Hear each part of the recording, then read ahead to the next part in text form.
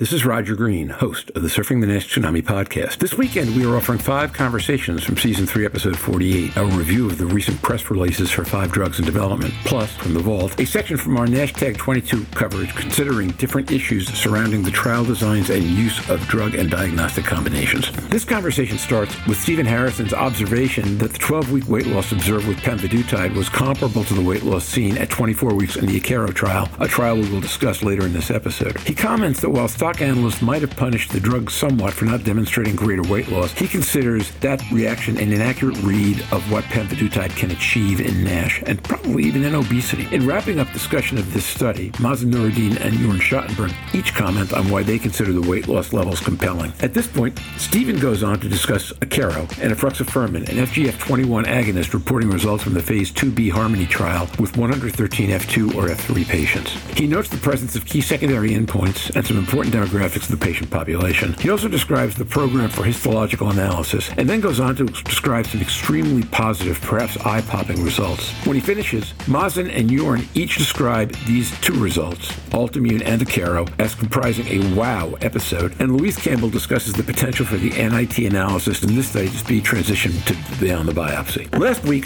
I described NASH drug development as heading into an exciting time, which made this week's podcast what Mazen Noureddin and Jorn Schattenberg each described as a wow episode. We have all thirsted for legitimate good news for so long. These press releases suggest we might not have that much longer to wait. So sit back, listen, enjoy, learn, and when you're done, join the dialogue on our LinkedIn discussion group.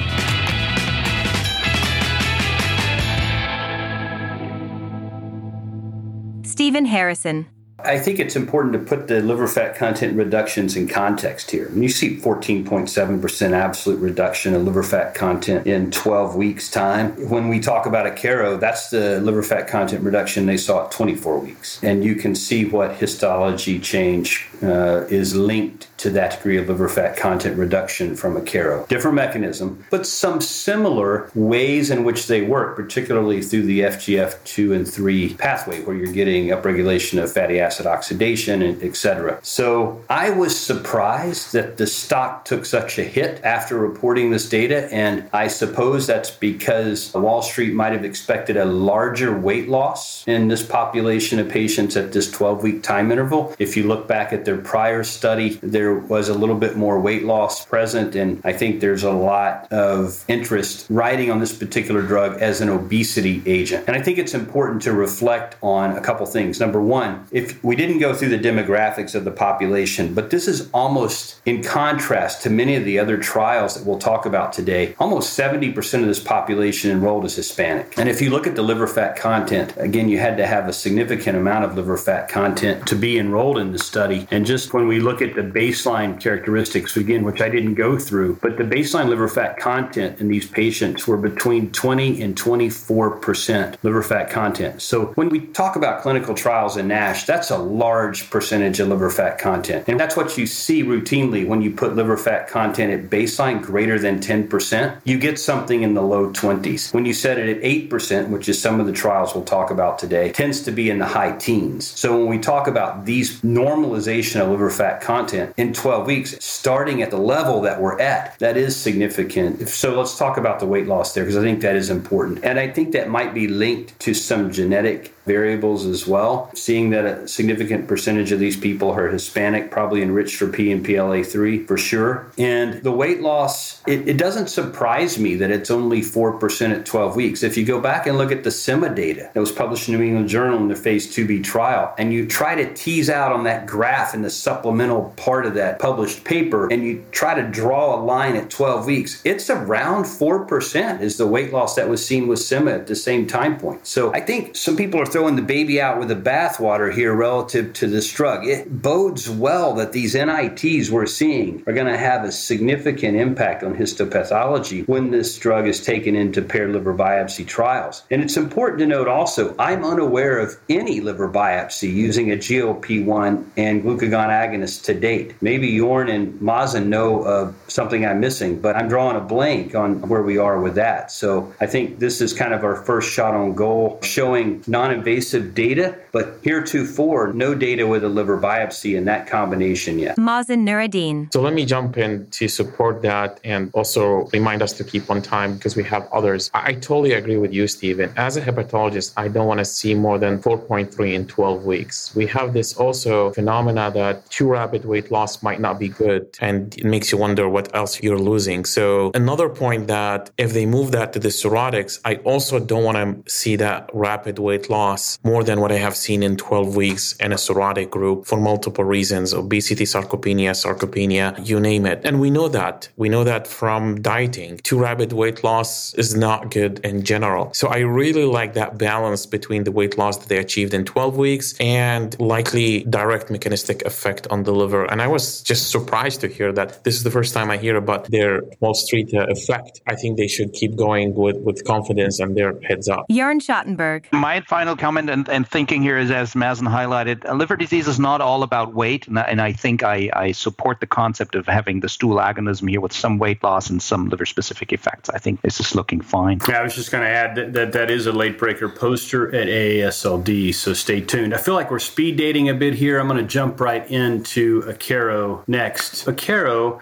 is a company that is working in the field of NASH, and they have a compound that is an FGF21 agonist. FGF21 is an endogenous hormone that has lots of metabolic impact, and they're reporting phase 2b data from the Harmony trial. This is a trial that they're reporting on 113 patients, looking at two different doses, 28 milligram, 50 milligram, given once weekly injection versus placebo. This is a biopsy-proven F2/3 NASH trial, liver fat content 8% or better based on MRI-PDFF. Actually, patients are going to be followed for a year here, or 48 weeks, but there's a biopsy at 24 weeks, and the primary endpoint of this trial is greater than or equal to one-stage fibrosis improvement without worsening of NASH. And there's a whole slew of key secondary endpoints that we probably don't have time to get into today, any more than just a high level. Just jumping right to the chase here, I mentioned how many people were enrolled. About 70% of people were diabetic. About 2/3 of patients were F3. The mean liver fat content was around 17 to 18%, as noted already. It is important to note, and I think any trial that looks at histology that doesn't report on this is probably should be looked at with a jaundiced eye, no pun intended. But I do think we've learned a lot about histology, and we know kind of where some of our pitfalls are. So the way that this analysis was done is that there were two different pathologists. They scored the data independently on an ordinal scale. If they agreed, they reached consensus, that was the final score. If they had different scores, they had to get together and see if they could agree. If they agreed, great. If they didn't, then there was a third pathologist brought in to adjudicate. Now, it's important to note that this did not use AI digital pathology in this particular assessment. So what did the primary endpoint show? Fibrosis improvement of at least one stage with no worsening of NASH at week 24. High dose 41%. Low dose 39%, placebo 20%, treatment effect delta 19 to 21%, significant for both doses. All right. What about NASH resolution and no worsening of fibrosis? One of the key secondary endpoints. 47% low dose, 76% high dose, 15% placebo. Significant at both doses. Now, what about the more stringent endpoint of both fibrosis improvement and NASH resolution? 29% low dose, 41% high dose, 5% placebo. One more, patients achieving fibrosis improvement of at least two stages and no worsening of fibrosis at 24 weeks. It was 16% low dose, 15% high dose, 5% low dose. So a tripling of that number. Liver fat content reduction, another key secondary endpoint, 6% for placebo, 52% low dose, 64% relative fat content reduction at 24 weeks. When we look at those that had at least 50% liver fat content reduction, it was 63 low dose, 77% high dose. When we look at normalization of liver fat content, 34% low dose, 51% high dose. ALT significantly reduced in a dose response manner. It was rapid and sustained. PRO-C3 using the ELISA assay, not the new Roche Amplicor assay, about a 5 nanogram per ml drop with both doses. ELF scores dropped by more than half a point. Liver stiffness dose, at the high dose 4 kPa, low dose 2.6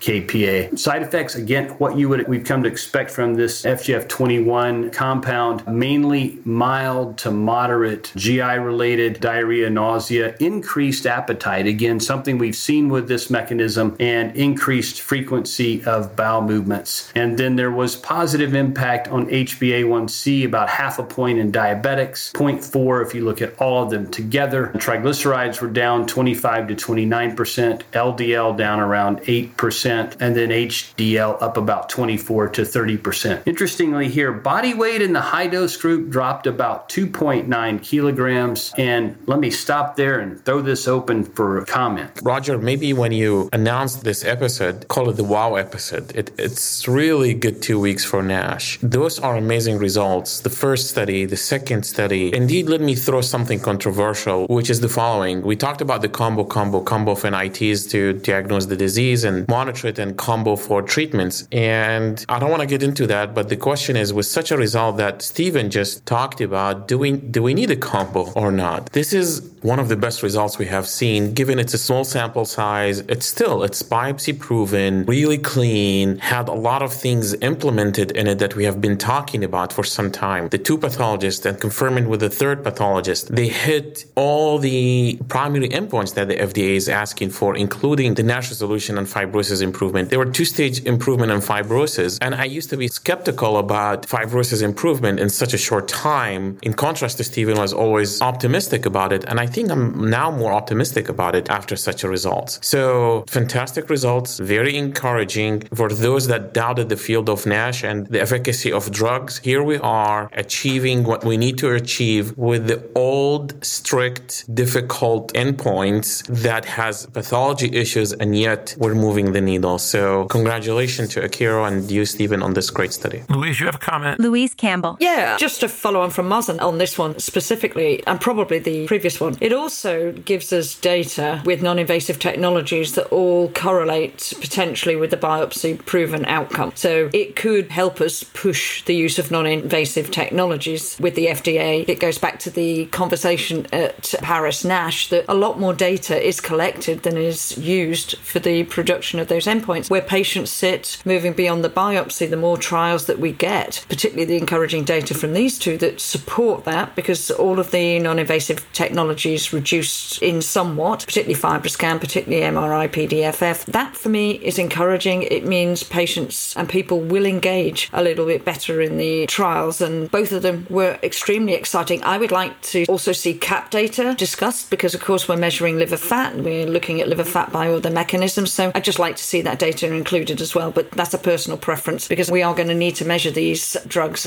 should they pass all of the rest of the assessments and get out to public use and real world. But very exciting given where we were 18 months ago. Yeah, and with Mazen, this is a wow effect for me. If you look at the more stringent combined endpoint resolution of steatohepatitis and regression of fibrosis, placebo is 5%, okay? We're not seeing overinflated placebo effects here. And still you have, 30, 35, 40% over placebo in the high treatment arm. You see a clear dose response. I mean, this is like the bases are loaded for the phase 3 and you just have to hit the ball out of the park. And now, back to Roger.